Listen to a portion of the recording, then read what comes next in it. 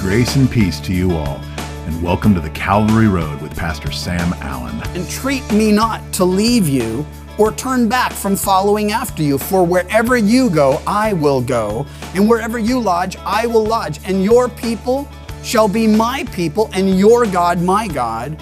Where you die, I will die, and there I will be buried.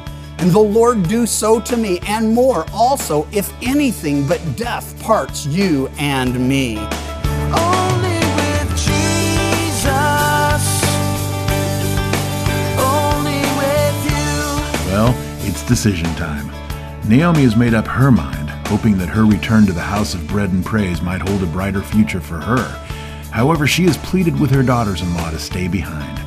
What will they decide? Go back to their gods or follow the true and living God? Listen, I'm going home with nothing, and I'm going home to nothing. Why would you want to come with me? I'm destitute.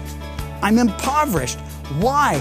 It's a very important question because, well, I don't know if one brought it up and the other chimed in, or if both together they sort of did a duet. You know, hey, we're going with you. But I know from reading the lives of the disciples that oftentimes, well, someone like Peter would say something silly or stupid, and all the disciples would chime in, yeah, we're there, we're with you, we're going too. And it's possible that that's going on here because, well, one of these gals is going to count the cost, and she's going to turn back. The other is going to count the cost, and she's going to commit to be, well, we'll read it, and it's amazing and wonderful and a beautiful picture of the beginning of her redemption. Turn back, verse 12, my daughters. Oh, no, after she says there in verse 11, turn back, my daughters, why will you go with me? Are there still sons in my womb that they may be your husbands? Now, if that seems strange to you, let me explain why she even says it. There was a law. It's going to be in effect later in the book itself. But there was a law in Israel that if a man died and he had no offspring, his brother was supposed to, well, marry the widow, raise a son, name him after his deceased brother. The land would stay in the family. The brother's name would continue. It's the law of the kinsman redeemer. It will be a major part of this book. 21 times, there'll be reference to the Goel or the kinsman redeemer. But here's what's going on at this point. She's just saying, look, do I have kids still coming? And even if I did, if I should say I have hope, if I should have a husband tonight and should also bear sons, would you wait for them till they were grown? She's saying, look, what if I go back and get married and I have a child? You're going to wait for that kid to grow up and marry you? Nah. Would you restrain yourself from having husbands? No, my daughters, for it grieves me very much for your sakes that the hand of the Lord has gone out against me. What she's doing here, in essence, is she's saying, look, I believe that this has been a judgment of God. We were under God's judgment there. We tried to squeak out from under it. The judgment followed us, and now things are worse here than they were there. Now, whether she's completely right or not, only God knows. But I do know this. It grieved her to see her daughter-in-laws suffering, and she believed, at least in part, it was her fault. Now, they do insist on going with her, and she does all she can to convince them not to. And what's she doing? Just the same thing our Lord will later require all who follow him to do. Count the cost.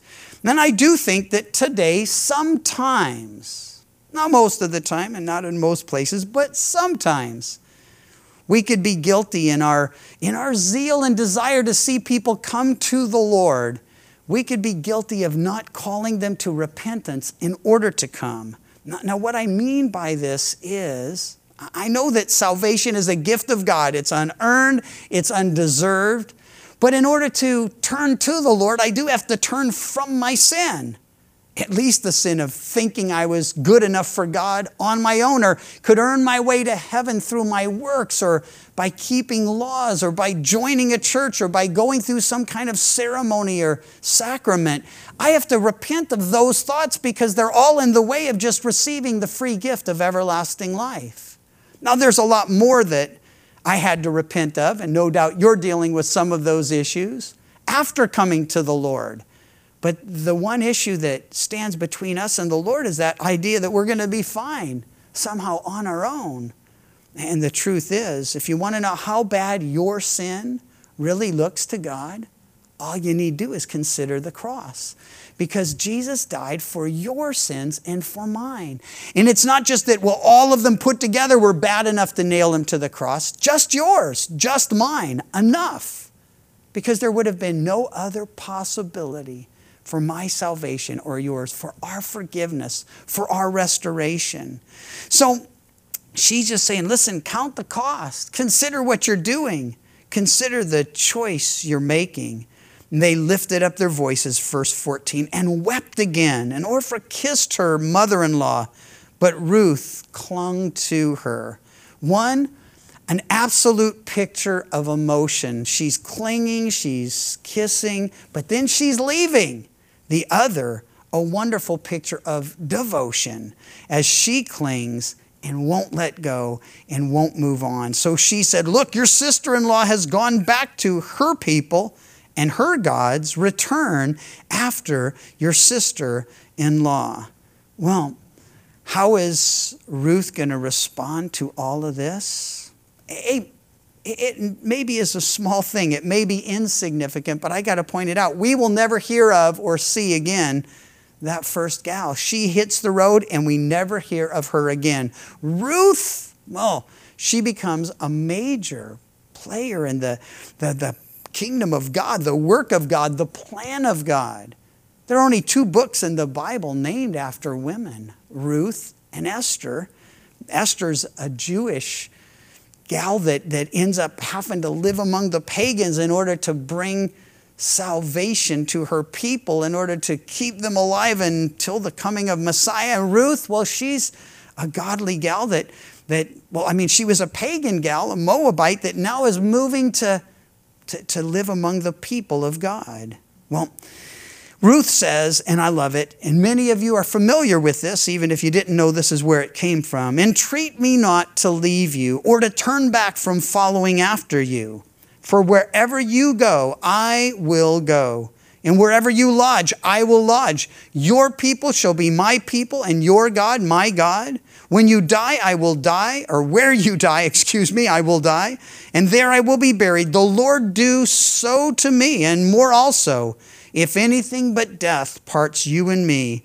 And when she saw she was determined to go with her, she stopped speaking to her. Ruth's response, it assures Naomi of at least these 4 things. First, her intention to follow after and stay with her. Whatever the cost, it's the fellowship of sufferings. Naomi's saying, look, I have nothing and I'm going back to nothing. She says, that's fine with me. I'm going with you. Whatever the cost, wherever it leads, she's saying, I'm going to be with you. The second is to live among and become one with her people. And I like this. She just says, your people shall be my people. Your people, my people. This is her saying, I have seen in you enough to know that's what I want to be.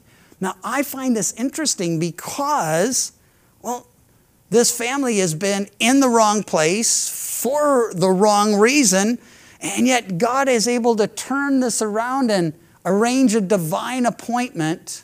It reminds me of when Jesus, we're told in John 4, needed to go through Samaria. The old King James says he must go through Samaria. I liked it. It was an absolute must. Why?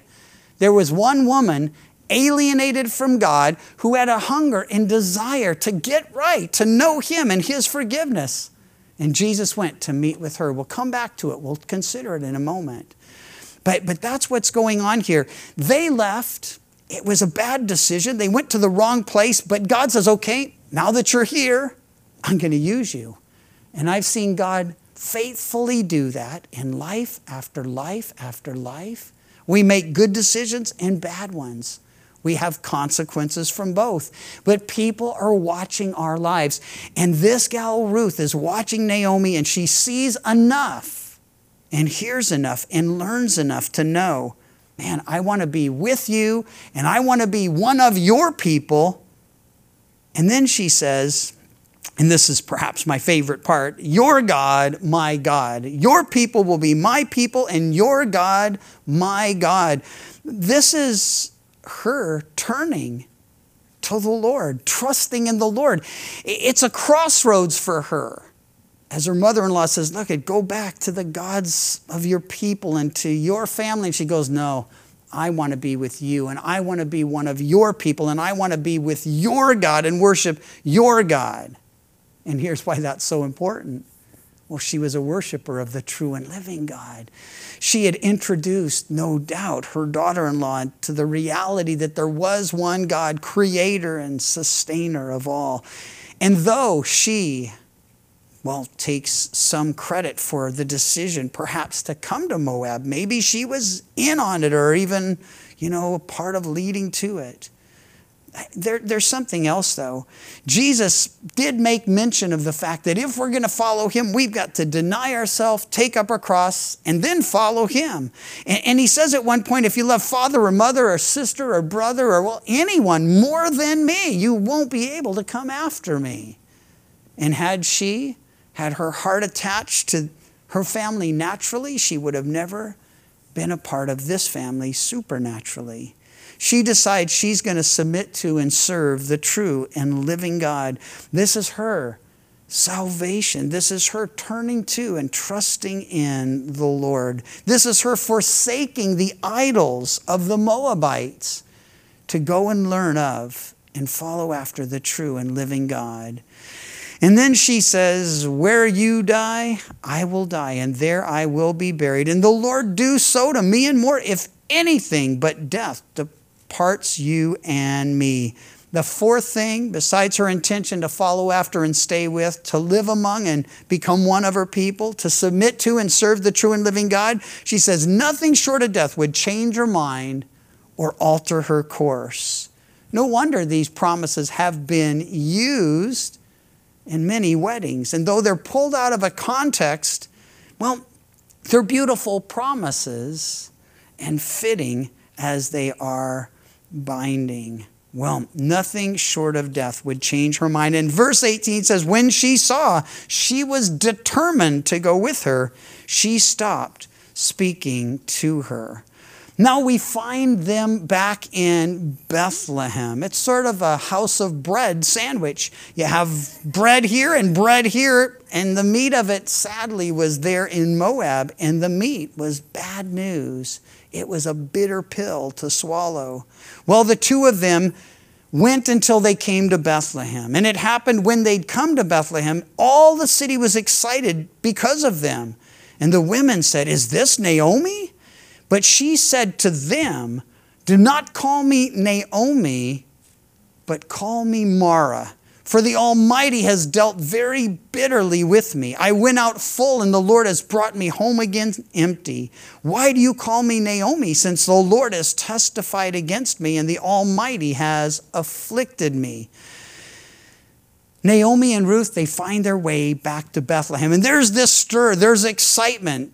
And then she's just saying, listen, don't even call me Naomi. Remember, the word means pleasant. What's taken place during their time, their sojourn, their journey to and life in Moab? Well, her husband's died. Her sons have died. And pleasant, Naomi is now bitter and hurting and barren and hopeless. And, God's going to turn all that around. But again, it's a warning to us to stay close, to stay in the Word and to feed on the Word and not to go after the things of the world or try to find our satisfaction in the world. The sorrows and sufferings Naomi's endured, they've taken their toll. And so she expresses the barrenness and bitterness of her heart as she says, don't call me pleasant, just call me bitter. Well, at this point, Naomi returned, Ruth the Moabitess, her daughter-in-law, verse 22, from the country of Moab, and they came to Bethlehem at the beginning of barley harvest. The time of their arrival is a clue to what lies ahead. Now, you're not going to have to wait till next week to find out what happens next. And if you do, well, I don't get that at all. But if you do, you do. But for me personally, I'd be, well, don't do it right now. Hang with me for a couple minutes. But when you go home tonight, there's only 3 more chapters. Go back over this one and then see how the Lord turns this around and the wonderful things that come about. Well, again, the time of harvest. It's a time, well, of life, a promise of joy. And you should know this book, it continues to be read at Pentecost every year among Orthodox Jews there in Israel and throughout the world. They take the little book of Ruth, they read it, they revel in it, they consider it, they talk about it. Why? Because, well, the harvest is going to lead into all sorts of blessing. This harvest would lead to Ruth's acceptance, her marriage, and her exaltation. Because Ruth, just like us, chosen before the foundation of the world. She's going to be the great-grandmother of King David. This Moabite, this woman living among a cursed people, she comes and becomes one of the people of God and serves and worships the true and living God. And it's that Romans 8, all things working together for good to those who love God and are the called according to his purposes. There's another harvest. Acts chapter 2, many of you are familiar with it. It's in fulfillment to many promises made by God concerning the Gentiles and his plan for their, and I should really say, for our redemption.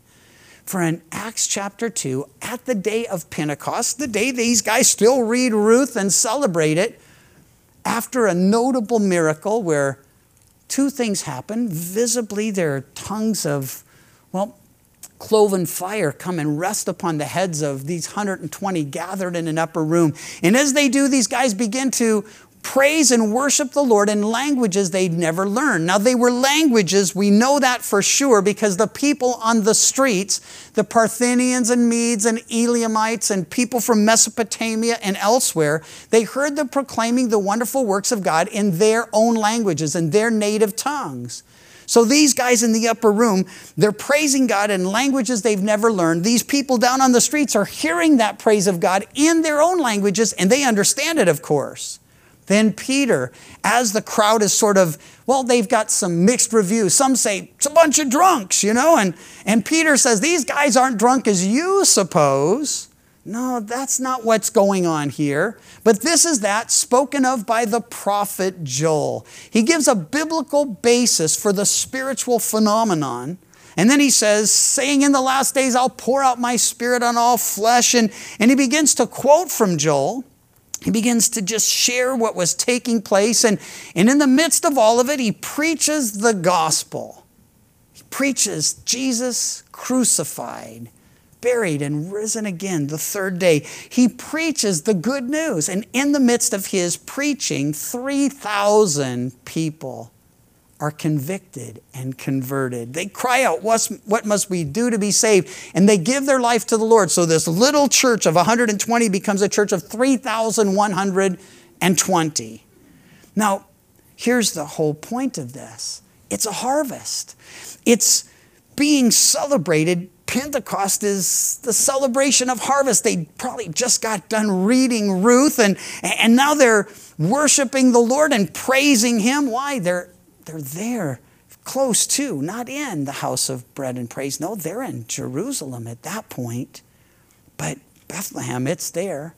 House of bread and praise. And these guys are in the Word and they're praising the Lord. And I find that always happens.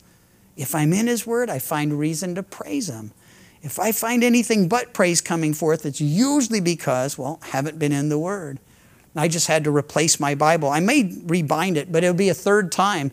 And it is just almost worn out. And somebody had said to me once, well, better to have a worn out Bible than a worn out guy. And it usually is one way or the other. A guy with a worn out Bible, probably doing okay. A guy with a perfect, you can tell this thing's never been cracked. Going to be worn out himself. Well, there's a 3rd harvest, and I want to draw your attention to it. And then we're going to worship together It's in Matthew 9. I want you to turn there for a moment and we'll conclude for tonight. Matthew's Gospel, chapter 9, verse 36, just 3 verses. First harvest, the harvest that brings Ruth to, well, what will be a very exciting and encouraging story as we press on next week. Second harvest there in Acts chapter 2. This harvest, well, Jesus had made mention of it earlier, but seeing the multitudes we read in Matthew 9:36, Jesus was moved with compassion for them because they were weary and scattered like sheep, having no shepherd. And he said to his disciples, the harvest truly is plentiful, but the laborers are few. Therefore, pray the Lord of the harvest to send out laborers into his harvest. Here's what he sees, says, and does. He sees the multitudes. We see them every day. Mobs of people. Many of them miserable. Some of them seem fine. But Jesus is moved with compassion because he sees the truth. They're weary and scattered like sheep without a shepherd. His instruction to his disciples, and I believe he'd be telling us to pray this tonight.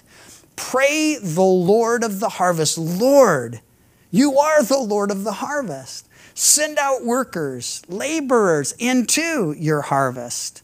Now, I love this because the chapter ends, the very next chapter begins, and you know there were no actual chapter divisions in the original scriptures. It was just long, ongoing, and started and then it ended, and that's what you had. Well, the very next thing it tells us he empowered them and instructed them, and he sent them out in answer to their prayers. I've noticed the Lord's done this to us many times. He set our heart in a direction, and we prayed for it, and just, Lord, please do something there. Please show us if there's anything we can do. And the very next thing he does is he shows us there's not only something we can do, we can be majorly involved. And the harvest, well, there was that harvest in Acts 2, and there have been many since. But I want you to see, I told you this would be the last, and I hate to not be a man of my word, but I am going to be a man of the word. So turn to John 4:31, and we really will, I promise, conclude with this one this time. In John 4:31, this is after his ministry to the woman at the well. I told you we were going to come back to this, so either way I was in trouble. But in John 4:31, after Jesus has met with that woman at the well and he's talked to her about living water, and she says, I want that water, and he gets her all the way to, I know Christ is coming, and he's like, hey, he who speaks to you, I'm him. I am. And in any case, the disciples show up. They went to get food. They bring the food, verse 31, and they urge him, saying, Rabbi, eat. But he says to them, I have food to eat of which you do not know. Now, I love these guys because they're consistent. They start to say, somebody else bring them something? I mean, they never really latch on when he's talking to them spiritually. I mean, eventually they get it, but they're slow. And that gives hope to us. And so, has anyone else brought something to eat? And Jesus says, my food is to do the will of him who sent me and to finish his work. Do you not say, there are still 4 months and then comes the harvest? Behold, I say to you, lift up your eyes, look at the fields, for they are already white for harvest. And he who reaps receives wages and gathers fruit for eternal life, that both he who sows and he who reaps may rejoice together. For in this the saying is true, one sows and another reaps. I sent you to reap that for which you have not labored. Others have labored, and you've entered into their labors. It was true then, it's true today. Jesus is still saying to his disciples, the harvest truly is plentiful, the laborers are few. Pray therefore the Lord of the harvest to send out laborers into his harvest. What a wonderful picture this is. A picture of you and I hearing, believing, and receiving the gospel and entering into the inheritance we have in Jesus. Join us next time as we look at how life in the house of bread and praise begins to change the lives of Ruth and Naomi as Pastor Sam dives into Ruth chapter 2. The Calvary Road is a ministry of Calvary Chapel Chico, and you can visit our website, ccchico.com, or download the CC Chico app to contact us and listen to other studies from Pastor Sam. You can also listen to the Calvary Road as a daily podcast by visiting thecalvaryroad.com.